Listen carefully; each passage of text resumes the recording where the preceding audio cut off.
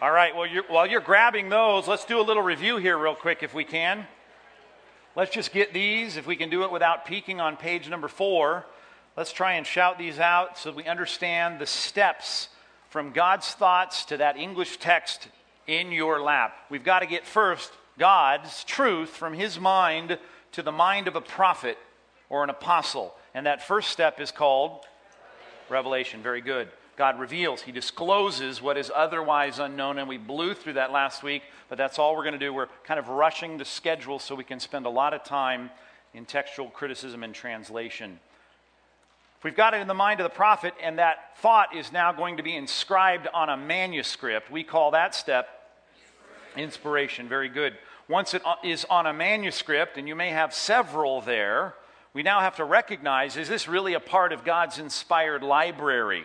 Does it really belong here in the canon of Scripture? And we call that step canonicity, and I kind of gave that one away, didn't I?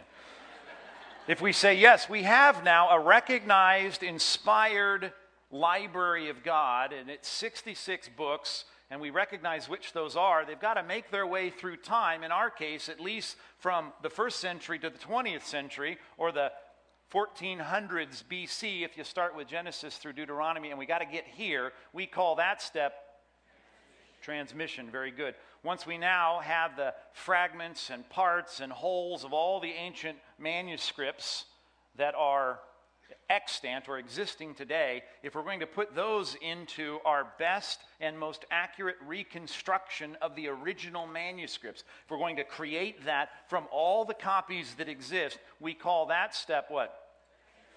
Textual criticism.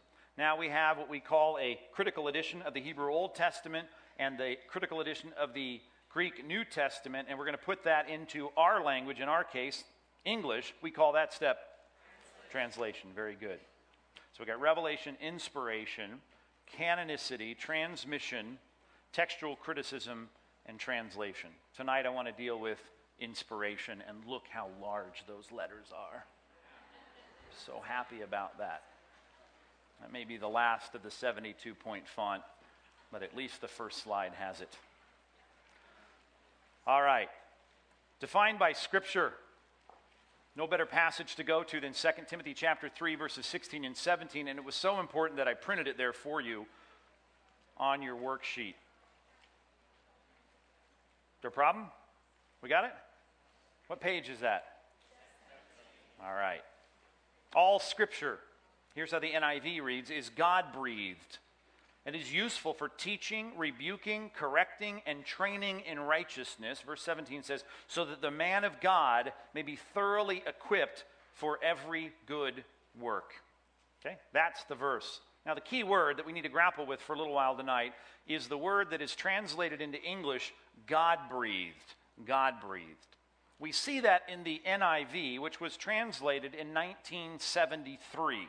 That's when that hit the presses and was codified for us in the New International Version. Now that, though, is an old translation, because this actually originally was in the 1526 first translation from Greek and Hebrew into English in Tyndale's translation in 1526. So this has been around a long time and became inordinately popular because the King James translators used the same word, inspiration. And most translations today will read inspiration, that the Scriptures are given by the inspiration of God. That's how most translations read out of the, 30 I checked in English this week, all but a few, and I mean 4, used the translation inspired or inspiration in the verse translating this word. Now that word, you need to know, is a much older word than even the 16th century. This word is actually coming from the Latin Vulgate. More on that later when we get to the transmission of the text and translations. But the Vulgate became the standard Bible from the 4th century, into the 4th century, 5th century, all the way on. We had that as the primary text of the church in Latin. And the translation from Greek into Latin was Divinitas Inspirata. And that word inspirata from Latin was simply transliterated from Latin into English in 1526 and has arrived in all but a few Bibles on my shelf in the 21st century. So this word, to inspire, goes back a long way. And that is not a good thing in this case. You might say, well, that's fantastic. It's been well preserved. The problem is the word in Latin, inspirata, and the word inspiration mean two different things, although it is translated in almost an identical transliterated way. If you take an old Latin dictionary, I have two in my library, old Latin dictionaries, pull them out, put the Latin lexicon down on your desk, and look up the word inspirata. Here's what you'll find. The verb inspiro will be defined in your dictionary as to breathe out, to blow in, or to blow on. That's what inspirata or inspiro means. So when Jerome translated the Bible from Greek in the New Testament, in this passage, 2 Timothy chapter 3, verse 16, into Latin, he picked that word because whatever he saw there in that Greek language, he said, well, this is a good Latin equivalent, inspiro, and it is to blow, to breathe out, to blow in, or to blow on. That's a problem. It's a problem because if you open up your English dictionary and you look up the word inspiration, here's what you'll find. The definition of inspiration in your English text is a stimulation of the mind or emotions. I was sitting around, I was watching TV, I was flipping through the channels, I saw a commercial on, the ShamWow, and I was inspired to get up and wash my car. I was stimulated in the mind or in my emotions. And I got my big rear end out of the chair, and I went out and I washed my car. It's just an illustration. It didn't really happen, by the way. I haven't washed my car in who knows how long. Inspiration. Definition number 2 will read something like this: a sudden or creative act or idea. I had an inspiration, right? That was an inspiring act. It was something that was a sudden creative idea or behavior or act. It is something that I do and it's like, wow. The picture is, inspiration is a guy who's just reaches and thinks and has an idea, a great idea to do something great. And when we read the word inspiration in a text like this and we attach it to the realm of the Bible, we start saying, I get it, I get it. Moses sat around and was inspired to write the Bible. Peter sat there one day, and I know he had other things to do, and he was thinking of it, but he grabbed a pen, and he picked a piece of parchment up, and he started writing because he was inspired. Okay? It's not what the word means in any way in the biblical text. That is not what it means. All right. To help us with this, and even that illustration that I just gave you, it is good for us to ask the question, what is inspired? What is inspired? Okay? That's the question. Looking at the text, reading the verse, that is a very important verse for us to understand what the Bible, how the Bible came to be. How did it get from the mind of the prophet into the pages of Scripture? How did that work? Well, we need to ask the question. Well, it's an adjective. You've got it printed on your worksheet right there. What is God breathed? Okay, that's the question. And what's great about this notebook, by the way, is on the opposing page, it's blank. And you'll find we're going to do a lot on page 17, so you may need some extra writing space if you're that kind of person. Okay? Does the adjective describe the writer? Look at the text. Is that what the adjective in the text describes? No. In fact, and I wish we had the advantage of all knowing the Greek language and putting it up there, you'd see that the adjective that is translated inspiration in most translations, or is translated God-breathed in the NIV, does not describe the writer, which is the common way that people immediately jump to thinking, hey, Bible, how did it come to be? Inspiration, I get it. The writers were inspired by God to write the Bible. That's not what's being said here.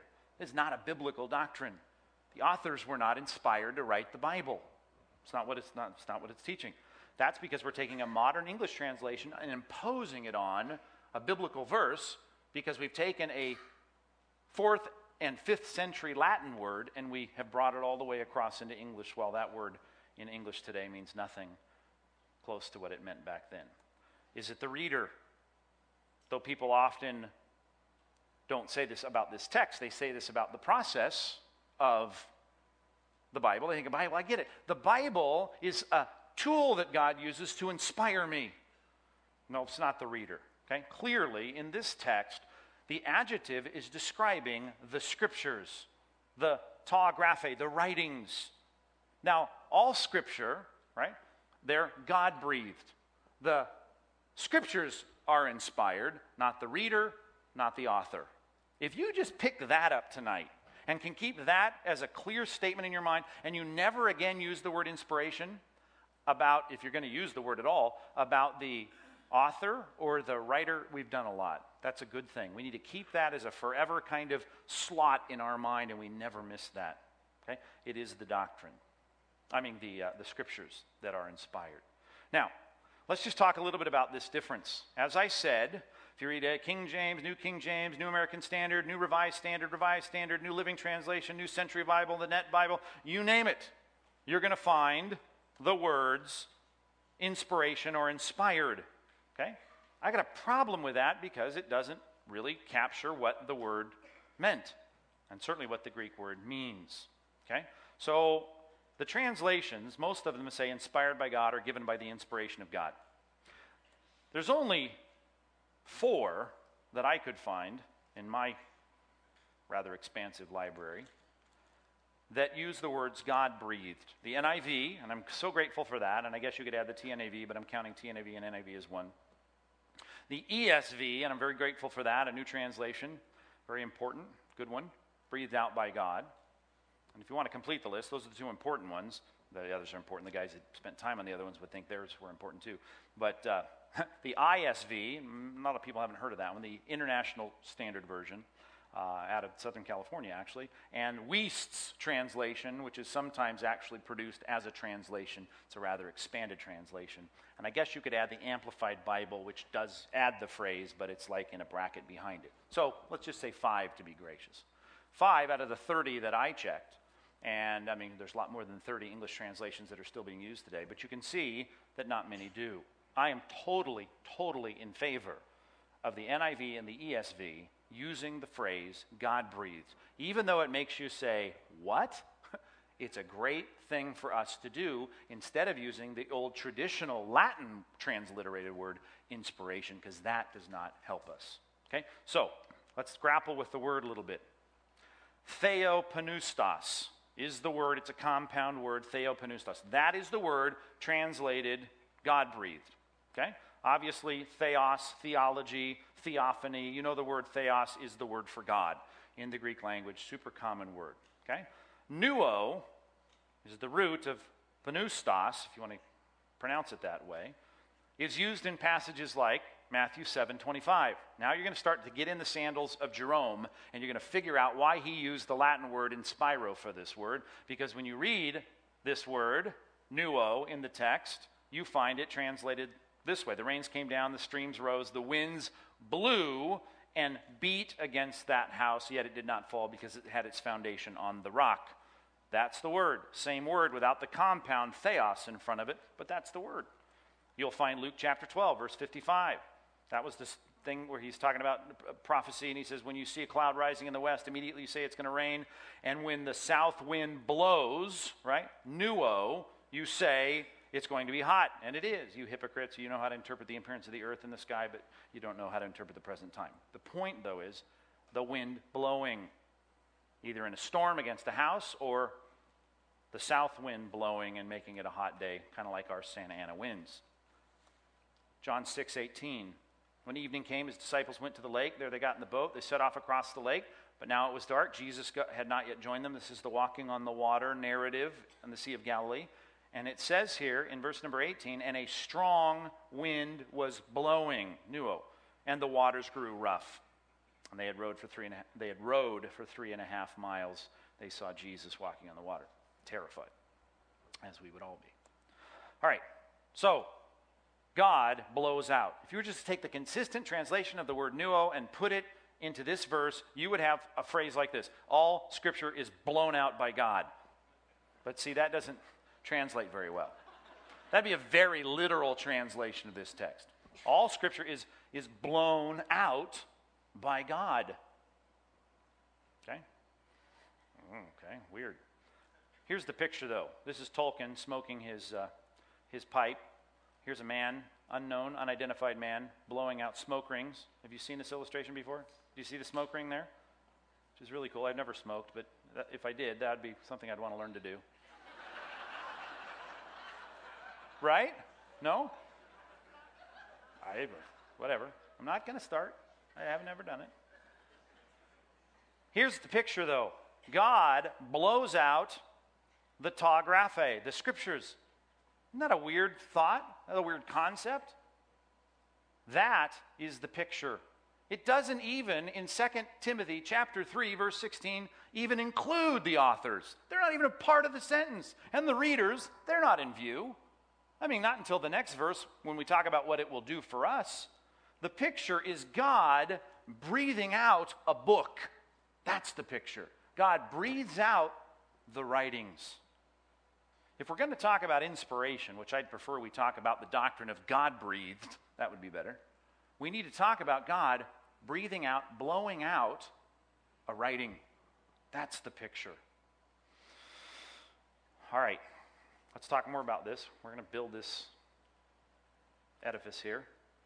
Why is 2 Peter chapter 3, verses 15 and 16 important? Because 2 Timothy 3:16 describes, at least we would argue if I was a skeptic, only the Old Testament.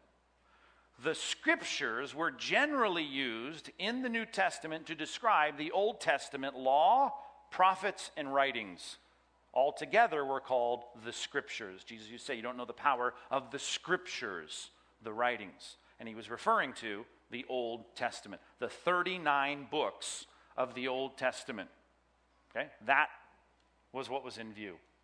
Now, if you say, well, that's interesting, why is this so important then? Because 2 Peter 3:15 equates the Old Testament Ta Graphe with the New Testament Ta Graphe, the writings and the writings. 2 Peter 3:15 and 16. We ought to look that one up once you write that down. 2 Peter 3:15 and 16. You guys doing okay tonight? All right. It's good. What was for dinner, by the way? What did we have? What was it? A sandwich. Did someone say fish? Was it a fish sandwich? No. I would smell it if it was a fish sandwich. Just a sandwich. Bear in mind, are you with me on this? Verse 15? That our Lord's patience means salvation. In other words, as long as he waits and doesn't wrap up the world history, we got time to see more people saved. That's a good thing. So bear in mind that our Lord's patience means salvation, because this passage started with, where's Christ? Where's Christ? You guys said Christ was coming back. Where's Christ? And the answer is, well, he's waiting because he'd like you thick-headed critic, to become a Christian. That's the turnabout in this passage. He said, just as our dear brother Paul also wrote you, now he's a New Testament author, right? With the wisdom that God gave him. He writes the same way in all of his letters, speaking in them of these matters. His letters contain some things that are hard to understand, which the ignorant and unstable people distort, as they do the other Ta Graphe, Scriptures, to their own destruction. In other words, you disregard the Old Testament. We've already learned. Jesus told us what happens to you if you don't pay attention to the Old Testament. Don't heed that. The New Testament takes the word, Ta Graphe, and now applies it to New Testament writings, at least in this text, and we'll expand it further, to Paul's writings, which is about half of the New Testament. So 2 Peter chapter 3, verse 15 is important. And while I left you quite a space there, we'll talk more about this on page 19, so put a bookmark in your mind on that. Now, as defined by Scripture, 2 Timothy chapter 3, verse 16, all we've learned so far is that whatever inspiration is, it is God's breathing out of a book. Like you would breathe out a spoken word, he breathes out a written word. Okay? Now, let's deal with this. How does it work? Get into the inner workings, open the hood on the concept of inspiration, and we go to 2 Peter chapter 1, verses 20 and 21, printed there for you. Let's read it. Above all, you must understand that no prophecy of Scripture came about by the prophet's own interpretation. For prophecy never had its origin in the will of man. It wasn't man that had the thought, but men spoke from God as they were carried along by the Holy Spirit. That's a helpful picture. Whatever inspiration is, now that we add the prophet in the middle of this, he becomes a part of a chain of events that begins with God's thoughts that now he is privy to, and the Holy Spirit is going to carry him along until that prophecy is written. That word then becomes critical. The word becomes critical. What word? The word carried along. Pharaoh, pretty common. Pharaoh is a pretty common Greek word. You Greek students know that. But when you add it as a participle and you put it in the passive voice, it becomes much more rare. Now it's not I carry the wood to the fire, or I carried the man along, right? But something about being carried along. Now the subject, the object of the sentence becomes someone who is carried by something else. And that picture here is what's in view. The people that spoke from God, and obviously the step that's not stated here because it begins with written Scripture, no prophecy of Scripture, the writings. Their speaking was written, but they were carried along by the Holy Spirit. Pharaoh, passive form. Now, here's the picture in Acts 27:17, and this one's worth turning to. Verses 15 through 17. 15 and 17, both passages. I don't know why I put 17. I guess because it ran into my 16th century sailboat, ship. I know it can't be a first century ship because I think it has a British flag on the bow. That's a problem. An anachronistic photo for us here. Woodcut drawing. Acts 27:15. Let's start on 15. Two references here. The ship was caught by the storm. You remember this. This is very interesting. Matter of fact, very unique vocabulary, you Greek students. You look through this passage and you find more unique words, vocabulary words, that have helped a lot of historians with extra biblical concepts as it relates to seagoing and sailing in the first century. But anyway, whatever. Verse 15. The ship was caught by the storm and could not head into the wind. So we gave way to it. This is a great setup for this word.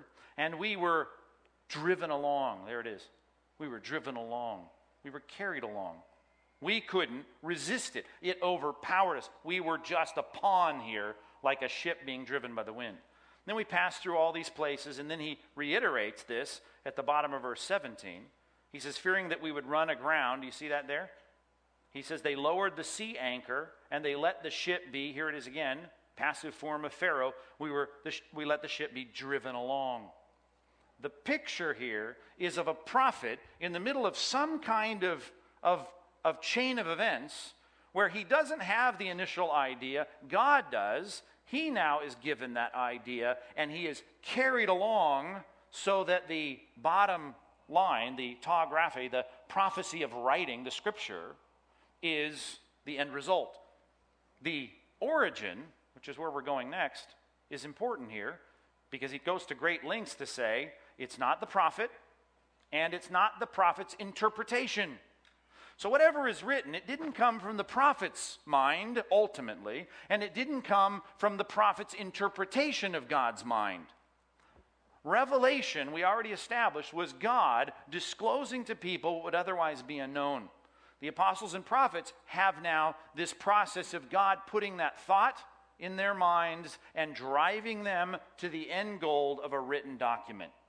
That is the picture of inspiro, right? And it's interesting that the word that is used as a part of the process is a word that is also related to wind, carried along like a ship or a boat. The origination of the message, the thought, the concept, the truth in this passage is said to be God himself. I mean, that's a big deal. Even if we can get past transmission and textual criticism and translation and all of that, what we're saying is that what you read in Paul's writings to the Ephesians, what you see in Isaiah's writings to the pre-exilic Israel, not really his thoughts. Oh, he gets the thoughts as a part of a process, but the Holy Spirit was moving him along to put that into a written form. That's a big claim. The agent, though, is not the prophet, and the agent is not the prophet's interpretation of God. The agent is, in this text, not God, but the Holy Spirit. God has a thought in the mind of the prophet now, Revelation. God now takes that prophet, and the Holy Spirit is so involved in the superintending of that prophet that what is the end result of his writing is something that the Holy Spirit has driven him to. That's the claim of the Bible. And the Bible says in 2 Timothy 3:16 that all Scripture came about that way, by the God blowing out of a book. And if you want to get under the hood of that, God was the originator of the truth, and the Holy Spirit guided him until that was placed into a written format. Now you can say, I don't believe that. Great. Don't believe it if you don't want to. But that's what the Bible claims about itself. All right, well, some people say, well, that sounds a lot like dictation. It's not dictation. There is a distinction between God-breathed and dictation, and I say this is a sidebar because I don't have a point for it here on your worksheet. But I'm not going to step to the side of the pulpit. God-breathed versus dictation. Remember this. While Paul, Peter, Hosea, Micah, whoever it is clearly doing the writing, or we'll use 1 Thessalonians 2:13 as an example, doing the speaking. They understand that this process of inspiration is ultimately a message that is derived from God. But they are the ones bringing it. They are the avenue through which the Holy Spirit gets the job done.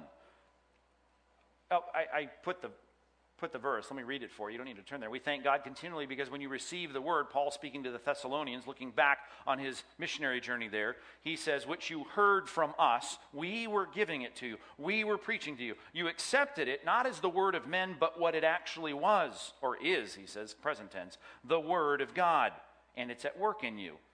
We're giving God the credit for the work that the message does in you because we recognize that it was God's word and God's message, but it came through our voices, our outlines, our speaking. Now, while some preachers claim that today, this is a unique claim in the Scripture of written Scripture, not everyday preaching. And the great analogy, I think, that may help you is an artist, a hammer, and the tools. If you keep that in your mind, you have the picture. The artist, the hammer, and the tools. It is not direct dictation, but the end result is what God exactly wants. But if you look at an artist putting a sculpture together, you've got the hammer, if you will, the agency of the inspiration, being the Holy Spirit. God, if you will, I know this is an illustration, picks up the Holy Spirit. The Holy Spirit then grabs a tool and does the work so that the end result is from God, but bears the marks of the tools. Peter's writings about God's sovereignty looks different than Paul's writings about God's sovereignty, but they're perfectly harmonized because they come from the same author, they're driven by the same hammer, but they look a little different in terminology because God used different tools. The end result, though, was so unique, was so transcendent above the ability of the tools themselves to fall off a shelf and make the statue that we have to say this is a work of God. And if you have studied a little bit of the languages or the grammar or the syntax of the Old Testament or the New Testament, you see that the writing styles and the vocabularies and the complexity of sentences is different depending on who you're reading.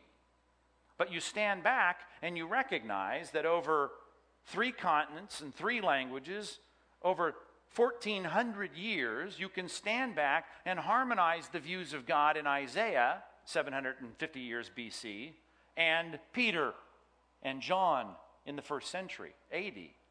That picture is of God doing something that is unique. Not just the harmonization, but how about the predictive prophecies, which are really the dead giveaway in all of this. How do I know this book? We'll get into this with the canon a little bit. Is a book that comes from God and not from men, because men can't predict the future the way that God can, and God is always challenging people. Hey, prophets of the false gods, the Ashtaroth poles, can you come and predict the future? If you can't, don't tell me that you are an omniscient deity. You're not. And God says that's the unique imprimatur, if you will, on the Scripture, which is one of the references I gave you on the bibliography sheet. And if this is a whole different apologetic topic, but we do need to get to a place where we start to recognize that inspiration is not inspiration because the Bible says it is. I know people say that, oh, circular reasoning, the Bible claims. Well, I can read a book that claims it's from God. But if I can't put some kind of transcendent, supernatural imprimatur into that book, then you're going to dismiss it. Just like the people that today are writing books that are claiming lots of things that don't come true. And 50%, by the way, according to Deuteronomy 18, won't cut it, right? The prophet who prophesies one thing that does not come true, according to Deuteronomy, were to be taken out to the edges of the camp and stoned to death. So it's a very risky business to get involved in writing Scripture. You want to be sure you're actually a prophet. So let's make a definition here. Number 2, page 18. What is theopneustos? What is God-breathed? That might be a better way to put it. I don't know why I put inspiration there, because that's the doctrine of inspiration. If you're going to look it up in a book, you're going to find that. But I prefer we use the phrase God-breathed, or the doctrine of theopneustos. What is it? A few things. Let's put down a very important definition from all that we've already looked at. It's the process. Okay? Inspiration is a process. We've seen that in 2 Timothy chapter 1, or 2 Peter chapter 1. It's a process by which God, he is the originator of this, records his message. God is ultimately doing his writing, if you will, through agency. He records his message, and it's in words, as we'll see. It's a very important part of this. Using chosen human authors, several of them, 40 authors, 66 books.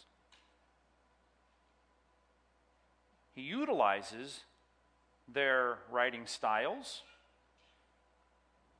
Obviously, the product reflects that. And their personalities. And while he uses those, just like an artist with a hammer or a mallet might use a chisel of this kind or a chisel of that kind, the end result is God stands back. This is the doctrine of inspiration, theopneustos. He stands back and says, it's exactly what I wanted to do. That book is what I wanted to create. And I want it to be the book. That's why we call it the Bible. That's why it's the best-selling book in the world. It's not the Quran. It's not the writings of Confucius. It is the most prolifically copied, printed, distributed book in human history. The process by which God recorded his message in words using chosen human authors, 40 of them, utilizing their writing styles and their personalities, but standing back when it's all done, resulting in an exact record of God's revelation in the original documents. Let me add that. Didn't see that tucked in there. Can you still read that font? Sure you can. In the original documents. Therein lies why we have to spend a few weeks dealing with textual criticism. Because with 2,000-year-old, those are the most recent manuscripts of the New Testament, right? If we were to find John's actual 22 chapters of the book of Revelation, right, it'd be 2,000 years old. The problem with writing on papyrus, which everyone did, is it's not going to survive 2,000 years. And we don't have the originals. So we have to recognize that while God promised inspiration to the text itself, the writings, right, he didn't make that promise for the copies of the writings. And therein lies a little bit of the trouble that we have in finding all of the thousands of ancient manuscripts from the 2nd, 3rd, 4th, 5th, 6th, 7th, 8th, 9th, and 10th centuries that we put on a table and try to figure out, okay, what exactly were the words that were originally written in Revelation chapter 12 or 1 Peter chapter 1. Textual criticism. Well, that sounds kind of weird, kind of, I don't know, out there. it's not all that weird. As a matter of fact, anyone who believes in the virgin birth of Christ already has a paradigm in their mind for this. Okay? Follow me on this. I ripped this off from Paul Inns in his book on biblical theology. God sends the incarnate word. If you're even a part-way Orthodox Christian, you believe that God did the work in the incarnation. Okay? God sends the incarnate. You know what carne is, right? You Mexican food eaters. It's flesh, meat. God sent his son who pre-existed. You didn't, right? What were you doing 1,000 years ago? Nothing, right? But 1,000 years before Christ came, he was doing something because he pre-existed. And then God put him into human form. To put him into human form, that's the incarnation. We are believing the same thing about the thoughts of God. That God is sending his written word to man. God sends the living or incarnate word, and he sends the written word. Look, though, at your just basic understanding of the incarnation and see how it perfectly mirrors the paradigm of the coming of the written word. We believe, for instance, that God sent his incarnate word through a real person. The Immaculate Conception of Mary notwithstanding, we believe, us Protestants at least, she was a real human being, normal person, right? Just like Peter was a normal person.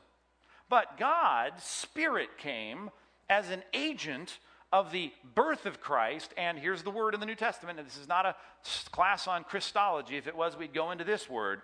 But he overshadowed Mary, that's the word, translated into English, and the result was a child.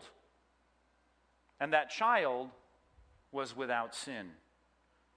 Now, his brothers and sisters were sinners like us.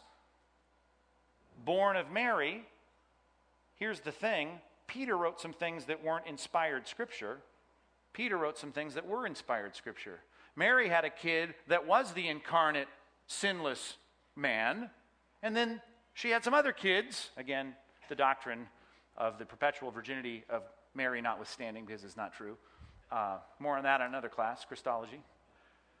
Sorry, former Catholics or current Catholics. I seem to make the Catholics mad a lot here, and I don't mean to, but this is a Protestant church. You all are aware of that, right? I just want to clarify that. People think they wandered into Compass Catholic Church, but it's not. Make sure the news vans get that right. Now listen here. Sorry. Mary had other kids. You know that. I could prove that to you. We'll do that afterwards if you want. Mary has other kids, and they are not the sinless incarnate Son of God. But guess what? They probably looked a lot alike, right?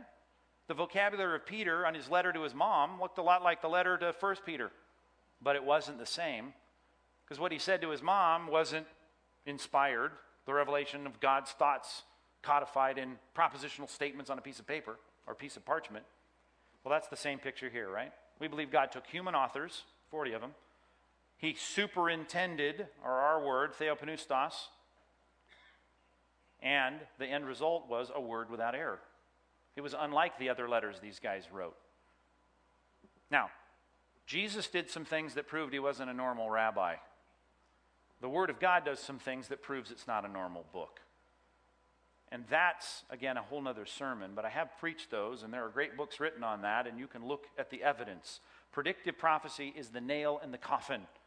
And for those in Germany in particular, in the 17th, 18th, and 19th centuries, that were constantly trying to redate the writings of the Bible, because the more they saw the books of the Old Testament showing God's imprimatur of predictive prophecy on where Christ would be born, how he'd be born, what tribe he'd be from, how he would live, how he would die, they had to continually post-date the predictive prophecies after the life of Christ, right? That's the only way you can bat 1,000 on predictive prophecy. I can write, well, I probably couldn't even do it perfectly, but I could write a predictive story about yesterday and date it the day before, and it'd be a pretty good predictive prophecy document, right? Because I'll write it afterwards. Well, that's what they were saying about the Old Testament. That so much of what was written, say particularly in the book of Daniel, right? Predicting which nation would fall and which nation would rise, even the name of the leader, and the nation after that, and the nation after that. To predict all of those things before they ever happen with specificity about who they were, that, wow, got to be written after the fact. And while that was all the rage, and all the books were piling up in the theological centers and training seminaries around the world, particularly coming out of Europe and Germany in particular. And then a little shepherd boy threw a rock in a cave and heard a little jar break, right? Because we didn't have any Old Testament manuscripts predating the 9th century. Well, we had a couple of scraps. But basically, the gist of Old Testament manuscripts came from the 10th century A.D. So it was easy to say, well, Daniel was probably written in the 3rd century A.D. Until, of course, we yanked out an entire library that the Jews had stuffed into the clefts of the rocks outside of the Dead Sea as they ran up to Masada to get slaughtered by the Romans. Actually, they committed suicide, most of them up there. You know the story of Masada, right? They uncovered their library from the 2nd, 1st century B.C., and they pulled those things out, and they found 65 of the 66 books of the Old Testament. The first one they found, which finally made its way to a monastery in downtown Jerusalem, which was then brought over to the Oriental Research Department, and a guy named John Trevor took pictures of it, was the 66 chapters of the book of Isaiah, completely in one piece, which took a big pile of books about the post-dating of the book of Isaiah and made them absolutely obsolete. The Dead Sea Scrolls were an amazing find. And God did those kinds of things and tucked things away to prove, I wrote these things before they happened. And that is why we believe that the Word was written by God, and it's not a normal book. It's not a Gene Dixon, highlight book. It was just like Jesus doing things that made him different than the rest of the prophets. God sends the incarnate Word, God sends the written Word. The end result is, though using human, fallen, imperfect beings like Mary and all of the prophets and apostles, ends up giving us a word without error. Claims of the document, the Old Testament. Let's start there. General claims. Let's start with the word prophet, nabi. The word nabi in Hebrew. The word prophet. Okay? That was a critically important word that was given at the very beginning to Moses. The very first writer, if you will, tool in the toolbox that God used to write the first 5 books of the Old Testament. He was called a nabi. The nabi, translated into English, the prophet, means, here's the definition, a mouthpiece of God. Which is great, by the way, if he's going to be used as a tool to write a breathed out book. Right? Like your mouthpiece, you brass players, remember, dust off your memories of your old mouthpiece. Think about that. Or like you blow through that and make a sound. God blows through Moses and makes a sound. But it's in writing, and he's called the Nabi, the mouthpiece of God. You read the word prophet, and we think, oh, prophet, prophet, prophet, I get it. Prophet means mouthpiece of God. God is speaking through a person. The stipulations for prophets, we've already touched on this. Deuteronomy chapter 18 is important if you want to put down a reference.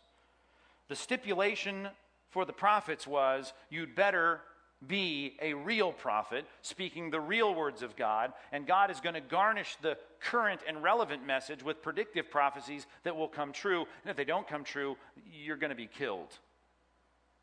Don't listen to him. Disregard him if anything he says about the future does not come true. That claim shows this is not just your best interpretation on God, because we're going to cut people slack on that. There was no slack for the prophets. The binding law of the prophets. If he is a prophet and he's a real mouthpiece of God, you do what he says, and if you don't do what he says, then you will be killed. I mean, this is huge. This must be God, the ultimate authority of the universe. Another general claim, at least by inference, about the authority of Scripture is that those texts were then kept in the most holy place. Do you know where the first 5 books ended up? Do you know where we took the first tablets, the first thing that God used Moses to write, the first one on the finger of God on the tablets, put them in the box, the Ark of the Covenant, in the inner sanctum of the Holy of Holies, first in the tabernacle, later in the temple. They took these books and they realized this is special. These are the writings of the prophets, and that means we've got words from God. Now keep those in a special place. The collection references throughout the Old Testament. Those are general claims. How about some more specific claims? How about the repeated connections made between the mouthpiece and the actual words of God? You can just say, well, the general concept is if you're a prophet, a nabi, then you're speaking for God. But let me read you Leviticus 1:1 and 2, for instance. The Lord called to Moses and spoke to him in the tent of meeting, and he said, that is God said, right, through Moses, speak to the Israelites and say this to them when you bring an offering, and off we go with the book of Leviticus. How about Numbers chapter 1, verse 1? The Lord spoke to Moses in the tent, right, in the desert of Sinai. And he gives the date, first day of the second month, second year after the Israelites came out of Egypt, and he said, boom. 1 Samuel chapter 3, verse 11, Samuel in this case. The Lord says to Samuel, and here is the message, boom. See, I'm about to do something in Israel that will make the ears of everyone tingle.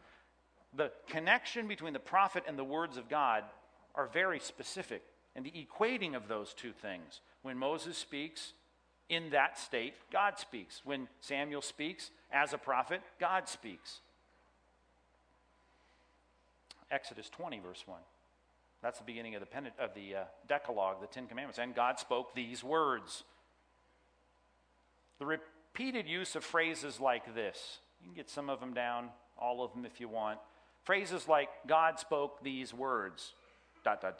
and here it comes. Thus says the Lord, ... all through the classical period of the prophets. That's what they're saying. Thus says the Lord. The Lord says this. Or they would refer to the writings of the previous prophets as the law of the Lord, the binding statements of God, and it came through those guys. Or they would call it the word of the Lord. And the word of the Lord came to Jonah a third time. Boom, and here's what he said. The connection between the prophet, the nabi, the mouthpiece, and the actual speaking of God is consistent throughout the Old Testament. Of course, if we are New Testament Christians, we're very interested in the New Testament support of the Old Testament claims. Jesus, for instance, repeatedly affirmed the truthfulness and the authority of the Old Testament. He says of the writings of Moses, you have let go, this is Mark 7:8. I think I put that down, there it is, Mark 7:8. You have let go of the commands of God, not the commands of Moses, not the command of the prophets, and instead you are holding to the traditions of men. God was always making the distinction between, your leaders who are not prophets. They say one thing, we'll call that tradition. And then the commands of God that came through the prophets of God in the Old Testament, those are the commands of God. Commands versus traditions. And Jesus was always making a distinction. You've set aside commands that came through the prophets, and you are holding to your leaders' traditions, which, by the way, for those of you that are Catholics or former Catholics, that's an important distinction that Jesus continually makes. Or you can listen to human leaders, or you can listen to prophets, the prophets who have written in the name of God, who have the imprimatur of God, and that is they prove the fact that they are speaking for God by predictive prophecy in particular. Matthew 5:18. Jesus looking back at the Old Testament law, the work of the mouthpiece, the nabi of God, the prophets. He says, I tell you the truth, until heaven and earth disappear, remember this verse? Not the smallest letter or the least stroke of the pen, seraph and yod. Seraph. You know what serifs are? Those of you in graphic arts know what that is, right? Helvetica, Arial, they don't have serifs. They don't have knobs on them. Times, New Roman Times, those all have knobs on the end of them. That's a seraph. And in Hebrew, they're important. Because if you have a letter that has a serif, it can look exactly like a letter that doesn't have a serif. And if it has a serif, it's a whole different letter. But those bumps are important, and they're little tiny bumps on Hebrew letters. And then the yod. The yod is like an apostrophe. You write the word can't or don't, you put a little apostrophe there. That's an actual letter in the Hebrew language. It's called a yod. And the yod was a tiny little breathing mark, but it was actually a letter.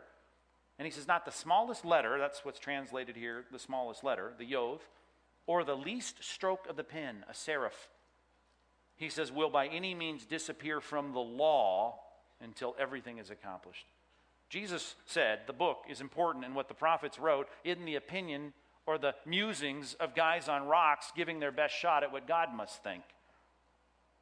John chapter 10, how about this one, verse 35. He says in verse 35, speaking of the Old Testament, he quotes the Old Testament in verse 34, and then he says, and the scripture, the writings, cannot be broken. You can't disregard it. Now that's Jesus, and again, if you don't believe he rose from the dead, then I guess, who's Jesus? I don't know, popular guy. No. We believe he died and rose again. And if he did, and he thinks this book is important, I don't care what the professors at UCI think. I really don't. I'm going to go with the guy who died and rose from the dead, right? That's just kind of where I'm heading on the whole thing. Oh, that's silly. Seriously, if this is all just a big fat joke, let's go to dinner and play golf in the morning. It makes no sense to me. But if there is a man who came from heaven, solved the ultimate problem that we have, that we are sinners and the wages of sin is death, and he came to reverse that problem and prove it by physically rising from the dead, if he indeed did that, and he takes the Old Testament and the 39 books, which he called the law, the prophets, and the writings, and he says, these are the words of God, and they cannot be disregarded, and everything in here is going to be fulfilled down to the smallest letter and the smallest bump on every letter. See, then I think I'm going to listen to him. If it's all a joke, then let's just stop doing all this nonsense. But if it's the truth, then we'll all be judged by this book one day, which is exactly what Jesus says. And we will be. There is, he says, someone who judges you. He says, I don't have to judge you. There is someone who judges. And it's the writings that you read so diligently. And you think in them you have eternal life, but he says they refer to me. And they do. That's another sermon. How are we doing? You still with me? Apostolic descriptions. New Testament claims about the Old Testament. And we've already looked at those. Is that not on there? 2 Timothy 3:16, 1 Peter 1:10, we've already dealt with those. I said 2 Peter a couple times tonight. You don't have to correct me afterwards. I know I said it wrong. 1 Peter chapter 1. All right. Now we can go to that page change there. Claimed by the documents of the New Testament. What do the New Testaments claim? Several things. Have I lost you? Is that right? Great. Page 19? Is that where we're at? All right. Claimed by the documents of the New Testament. What's the promise? Well, a couple things. Let's start with the word just for a bit of symmetry here. We talked about the word nabi. Let's talk about the word apostolos. Apostolos, nabi is not transliterated, it's actually translated prophet. Apostolos is just transliterated for us into English. You know what the difference between translation and transliteration is, right? Transliteration is baptizo turning into baptize, and apostolos turning into apostle, and angelos turning into angel, as opposed to angelos turning into messenger, or apostolos turning into sent one, right? Or baptize turning into dunk or dip. That would be a translation. This word has made it into English, much like inspiro turned into inspiration for Tyndale. The word apostolos turned into apostle for us in English. Apostle. There's a disadvantage to transliterating words. We sometimes miss their meaning because they're not translated. If baptizo was translated to dip or to dunk, we would get it. There would be no confusion. But there is confusion because we have an archaic English word that really was not an English word. Same thing with apostle. Apostle means sent one, authorized agent, emissary, envoy, representative. In the ancient world, you would send an apostolos because you couldn't pick up a phone and call someone. You couldn't say, hey, it's the king, and I want to tell you because you're 500 miles away, I say, launch the missiles. You couldn't do that. You had to send an apostolos who was authorized, had some proof of his authorization to go 500 miles away and tell the troops, launch the missiles or the slingshots and the bows and arrows. That was the emissary, the envoy, the representative, the authorized agent. That's what apostles. Now that's the word in the New Testament. The apostles, very important.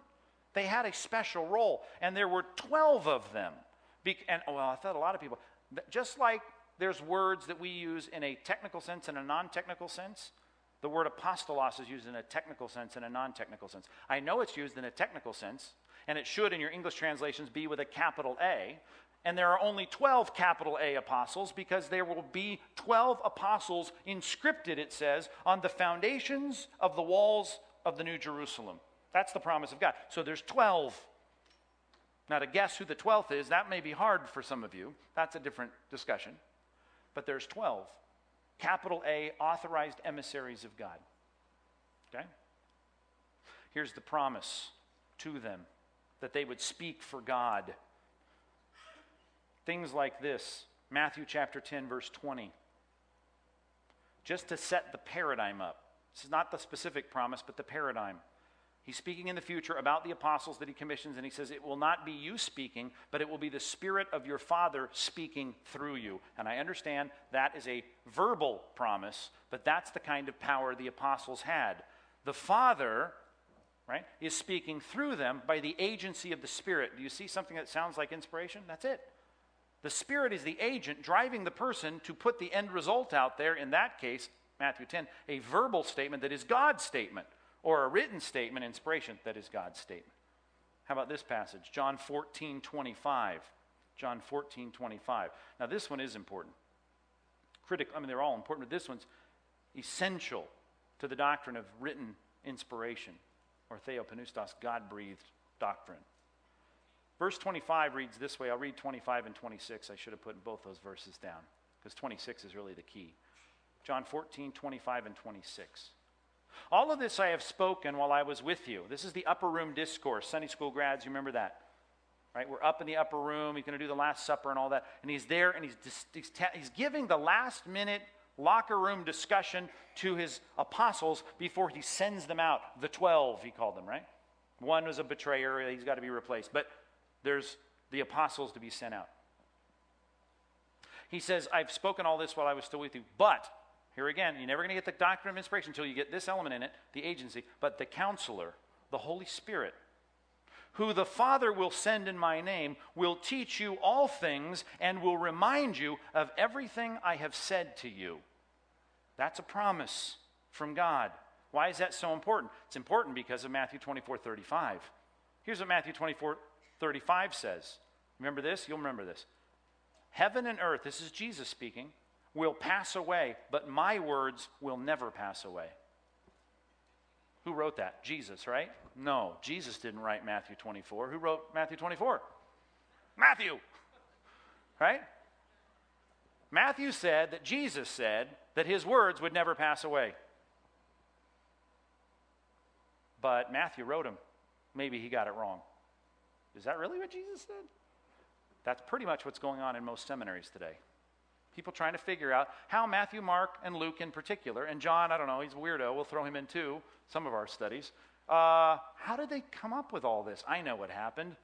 Mark and priority, reliance. We've got to come up with Q because there's got to be a document because we're Mark and Luke, they agree. Well, I don't know. What about Matthew over here? And then I don't know. Let's build a big paradigm and then we got to pull something else in. Maybe it's the Gospel of Thomas. Maybe it's a whole list called the Quelli, the list of Christ. I don't know. Somehow we got to figure out a human way that all these Gospels came together because their words are like identical here and then over here they go into two different perspectives on I don't get it. How could they have done this? Surely they were doing this. Well, I got Matthew. I got Luke, I got Mark. Let's figure this out.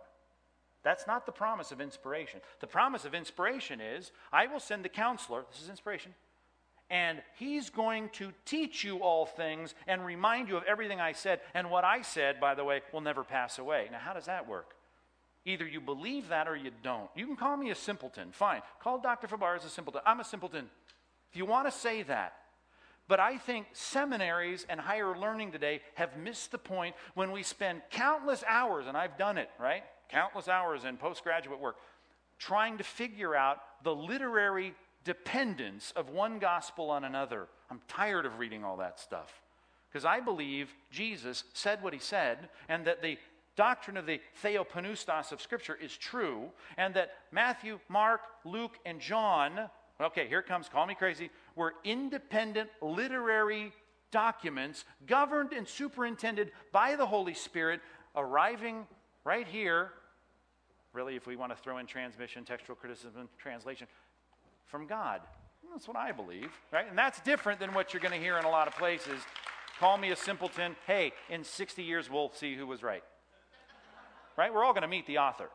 We'll figure out whether we were just stupid to believe what it really says.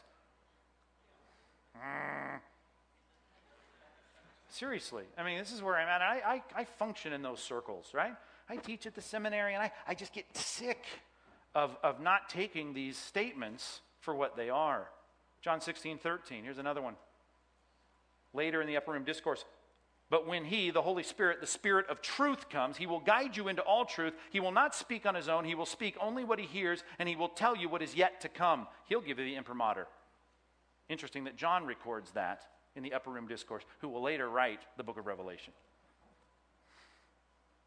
The promise is critical. The apostles were critical. The commission to the apostles were that they would be used in a supernatural way to record God's truth. New Testament supporting claims. How about 2 Corinthians chapter 2? We don't have time to look at it. Here's the big hermeneutical mistake that is made in 1 Corinthians chapter 2. Everyone thinks it's about us. It's not about us. It's about the apostles. Read it carefully. When it says things like this, who knows the thoughts of the man except the spirit within the man? In the same way, no one knows the thoughts of the God except the Spirit of God. We have not received the spirit of the world, but the Spirit who is from God, says, that we may understand what God has freely given us. This is what we speak, not in words taught by human wisdom, but words taught by the Spirit, expressing spiritual truths in spiritual words.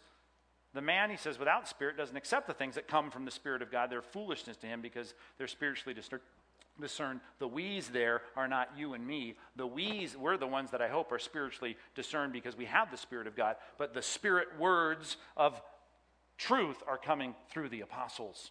And Paul, then, I've got to say, is that 12th, because he's the one untimely born, he calls himself, who is the agent of half of the New Testament. That's another sermon. But the bottom line is, that's the claim in 1 Corinthians 2. Big mistake.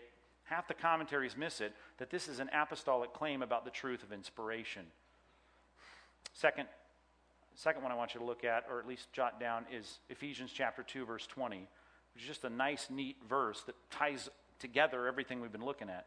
Talks about you're not foreigners and aliens now, you're members of God's household. We are a household, it says, verse 20, built on the foundation of the apostles and the prophets, with Christ himself as the chief cornerstone. If you don't see that picture there, Old Testament, New Testament, Christ, that's the picture. The authoritative words of God through the apostles, or the prophets of the Old Testament, Christ, the living word, and the apostolic authoritative words of Christ through the Spirit, Spirit-inspired words, the living word, that's the great picture. We are now built on top of that. We're not apostles, we're not prophets. We are built into that, it says. The whole building now is being joined together and it rises to become a holy temple to the Lord. The Lord wants to interact with people who have their confidence in the foundation of the apostles, Christ, and the prophets. One more, 2 Peter 3:2. He says, I want you to recall the words spoken in the past by the holy prophets and the command given by our Lord and Savior through your apostles. Holy prophets, that's the commands of the past. Current commands through the Lord, through the apostles. Another thing that's worth jotting down, we have no time to look at, 2 Corinthians 12:12. And I don't want to drift into apologetics here, but again, the things that make me know that the apostles are apostles, according to 2 Corinthians 12:12, is that every apostle who was speaking biblical truth or writing biblical truth had the marks of an apostle. Here's the verse. The things that mark an apostle, he says, signs, wonders, and miracles were done among you with great perseverance. Which, by the way, if you're looking for God to raise the dead and heal the blind and all of that, you got to realize those things were done. Not so that everyone could be healthy, wealthy, and wise. They were done to authenticate in three rashes in biblical history the written revelation of God. Moses, the first rash, right, and Joshua, that day, Pentateuch. The middle classic period of the apostles, typified by Elijah and Elisha, miracles. New Testament apostles.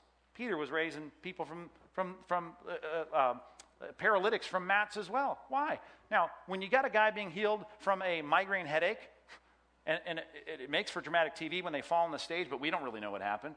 I want to see the sunken eyeballs brought back. And if that happens, by the way, since the canon is closed, that's more on that next week.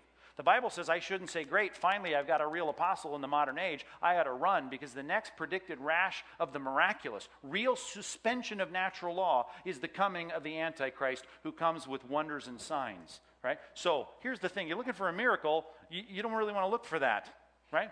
The miracles you want to look for are the miracles that substantiated this book. And this book now, we should hold as sacred scripture, the writings of God, because they were authenticated, to throw in another passage, Hebrews chapter 2, verses 1 through 4, authenticated through the signs, the imprimaturs, that marked the apostle. Signs, wonders, and miracles. You can heal the secret migraine headache all day that I can't see on Channel 40. But that wasn't what was going on in the book of Acts. The Acts of the apostles were Acts of the apostles, not the acts of slick TV guys. TV guys. See, I held back so many words that come to my mind, and it's so diplomatic by the time it comes out. Spurgeon used to say that. Spurgeon used to say, you would thank me if you knew what I didn't say. Right? Supporting claims of the New Testament. Claims of the apostles. Oh man, I've already done all this. Haven't I? All right. Deja vu. Understood by people today. We'll do this as fast as can possibly be done. Liberalism. Here's what liberals think, and I know I don't have time to explain all this, but the rise of people that take the word and say, well, it's really not God's written word. Hey, it's good thoughts, some good thoughts, because we don't like it all. Some of it's outdated. Some good thoughts by good people to help us do good things. That's the liberal line on the Bible. It's all right. Not all of it. A lot of killing in the front part, and then that stuff about homosexual, I don't care for that. But, some of it's all right. And that's good stuff written by good guys to help us do good things. Okay? Neo-Orthodox, which is a lot like modern emergent pastors. Hey, this is a tool. This gets a little more believable. A tool through which God may speak to you. It's not the codified propositional record of God speaking. It's a tool through which God speaks to you. Maybe the text will be used to inspire you. That's the Neo-Orthodox view, and we don't have time to expand on that. Show you how prevalent these views are today just by a process of elimination here. 1,000 church staff members. Right? These are like children's directors, youth pastors, senior pastors, counseling pastors. Right? Do you believe the Bible to be the inspired word of God? I've got that printed there for you. Okay? Now you get Methodists, Episcopalians, United Presbyterians, Lutherans, and Baptists. I don't know. What do you think? Here you go. Ready? These are staff members. Right? Seminary grads, half of them. Here we go. Methodists that said, no, I don't believe. What's the question? That the Bible is the inspired word of God. That was the sentence on the survey. 82% said, nah. Disappointing to you, I can tell. Sorry, it gets worse. The Episcopalians, yeah. 89%, almost 90%. United Presbyterians, it's not the OPC, this was not some others. This is United Presbyterians, 81%. No. Lutherans, Martin Luther, surely they were into it. I mean, Luther was giving his life for the written word of God. 57%. Baptists, those Jerry Falwell types, surely you work at those churches. You got to believe this. They cut your feet off. 57%. Didn't do much better than the Lutherans. Didn't do better at all. Oh, we're out of time. I want to go on, but we can't. So let's stop. You guys all right? Let's pray. Let's pray. We need to pray. It would be good. Let's talk to God before we go. God, thanks for tonight. Thanks for letting us think through these issues. Thanks for letting us, we just flew through this. I pray that those that want to go deeper would do what I've asked, and that is to grab some of these books, dig in, dive in. For those that just need this kind of survey, and it is a survey, I pray it would be just helpful for them, strengthen their heart, let them think this through, and understand that they can't really be consistent and pick and choose in this book. They can't be consistent logically or in any other way if they think, well, maybe just good thoughts by good men. It's either a book that is filled with false representations about itself by people that I guess didn't do what they said they did, like rise from the dead, or it's your words codified in black and white statements of grammar and vocabulary. And they're there for us to process through our minds so that we might understand what your mind is all about and what your truth is all about. And while we said last time, it may not be exhaustive, it doesn't give us every topic and every answer for every question we might have. What it gives us is adequate for us, that we might live life the way it's supposed to be lived, believe in the things we ought to believe in, trust in you the way we should. So God, I pray that you would help us to think this through and live a consistent Christian life. And I pray it wouldn't be said of Compass Bible Church that 57% of us say we don't believe it's the written word of God. Help us do our homework. Either it is, or we need to just check out of this thing altogether and give it up. One or the other, God. Help us with this, I pray, as we work through it in Jesus' name. Amen.